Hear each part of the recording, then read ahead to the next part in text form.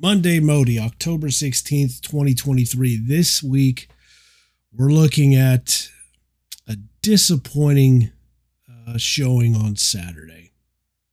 Saturday of like 10 years ago. Something like that. I used to live on Northgate in College Station on the corner of Church and Boyette, which is the closest front door to the Dixie Chicken. The heart of Aggieland outside of campus, really. I lived there for, how long was it? 13 years. And before that, I lived in Walton Hall across the street from there for the preceding 4 years. So, I was in that area for a bit and I loved it. The nightlife, the everything, and especially on football game weekends, to see Aggies that you hadn't seen in forever and to see visitors to town. It was a fun little spot I had. I think we even ended up talking about it a little bit in the second Perimeter Fires podcast with Scott Eden, talking about that little spot. And one of the great things about that spot was to meet people from outside of A&M and, just kind of take their temperature on, what they thought of Fair Aggie Land. And that was one of my, favorite things to do on a weekend. Set up the barbecue pit, have some cold beers outside out in the yard underneath the deck patio thing we built, have tunes playing over the speakers, Robert Keane and Aggie Band right before the game, and you could hear our music all over Northgate. It was just, we tried to add to the scene a little bit, and we were playing Alabama. It was the first time that Alabama had come to play the Aggies as part of the SEC. If I really cared about these sorts of things, I'd tell you the exact date, but I don't. So, suffice to say, Bama was coming to play the Aggies, and it did not turn out to the scoreboard. How do I put this? There was a negative discrepancy in points on the scoreboard at the time that the time run out of the game. Let's put it like that. And so, everybody comes back to Northgate after the game and, having fun, Dixie Chicken, the whole thing. And I'm barbecuing. I've got cold beers and saying howdy to folks and seeing folks I hadn't seen in a long time. And, it's just a fun scene. And then this couple comes walking up to the yard, and they're Bama. They were wearing maroon and white. He was wearing maroon and white checkered pants and a straw hat, one of those Bahama straw hats or whatever. And clearly in that, maroon Bama A thing going on the shirt. And I said howdy to him and offered him a beer and some barbecue and asked him what they thought of Aggieland. And they stopped, and it was like they were considering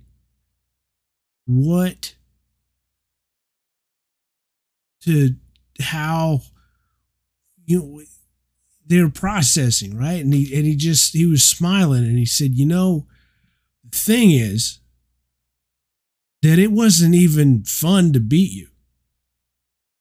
He said, we left that game thinking we'd come back here to where you guys have fun, and we thought you'd be miserable.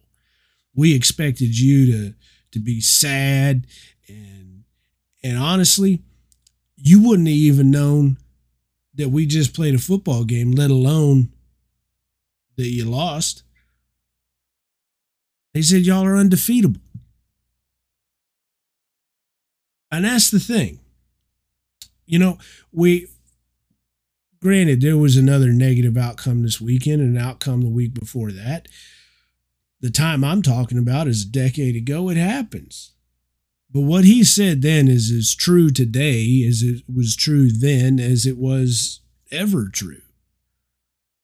And we get hung up on spending more money or spending less money, or who is attached to whom, and in regards to who's leading what, and the prestige and all of this stuff.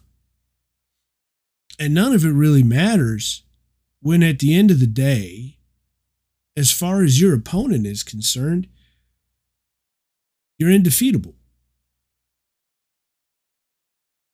When they see you having pride in believing, still having pride in believing and pride in who you are, what's the point of winning? They don't feel like they won. You act like you think you won. And it's all, I don't know. I wish I could figure out what exactly it is so it could be prescribed to other people. If I were to take a guess, I would say that what makes it so that we can't be defeated is that we're proud of believing in the first place. And we're really proud of trying. And it's that spirit. And I don't know if I could say it's sort of a chicken or the egg thing. What is it that, what feeds the other? Is it our spirit that creates the sort of people that would go out and build Aggie bonfire and try and try and try, undefeated against all of the challenges, no matter what it looks like on paper? That resilience and that courage and that pride to believe, and that courage to not be ashamed of the fact that you believed against the odds. A lot of people feel silly when they believe and then it turns out that they were wrong. I don't think we feel silly. We're proud of the fact that we believed. And so we can do big, crazy things like building an Aggie bonfire. I like to believe that it's the discipline and the courage to build Aggie bonfire that builds in you the sort of pride and courage to continue to be of good cheer, to not have your pride wounded, to not personally take onto yourself whatever simple arithmetic was reflected on some LED scoreboard at the end of a football game. Right? I like to think that it's the disciplines of bonfire and other things that inform that culture, but maybe it's a positive feedback loop. At the end of the day, if you get bent out of shape about the simple arithmetic on an LED scoreboard at the end of a football game, you've lost the script. Would I like that arithmetic to be in our favor any and every single weekend? Absolutely. But that's not the way life works. There is absolutely nothing under the sun that works out like that. So why put any stock in it? The arithmetic will always work out in your favor when your metric is your pride and your indefatigability with respect to always trying and always believing. In the early years of Bonfire off campus, you'd have victories. You'd have what could be described as defeats. You had challenges. I think about when students got notes from advisors and grown-ups in fancy suits with nice shoes that said that what we were doing was not a tradition, that there was other things at A&M. Look into your neatest, latest, greatest clubs. Do something else. And I had to imagine that there were people who were really, really happy with themselves, that there was letterhead university official letterhead sitting on students' doors, reminding them who held the cards. I'd like to imagine that those people thought that they had scored a victory and we a defeat. And yet they found Aggie students leaving their dorm rooms, leaving the quad, heading out into the woods again for another week, and a week after that, and again and again and again, until another bonfire was built. Along the way, no amount of discouragement, no defeat on paper in any way registered.